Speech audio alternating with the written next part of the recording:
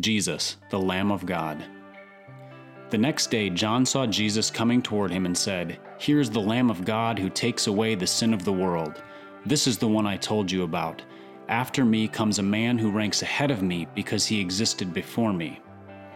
I didn't know him, but I came baptizing with water so he might be revealed to Israel."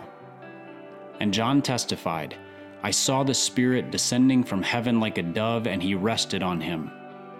I didn't know him, but he who sent me to baptize with water told me, 'The one you see the Spirit descending and resting on, he is the one who baptizes with the Holy Spirit.' I have seen and testified that this is the Son of God." Then I looked and heard the voice of many angels around the throne, and also of the living creatures and of the elders. Their number was countless thousands, plus thousands of thousands.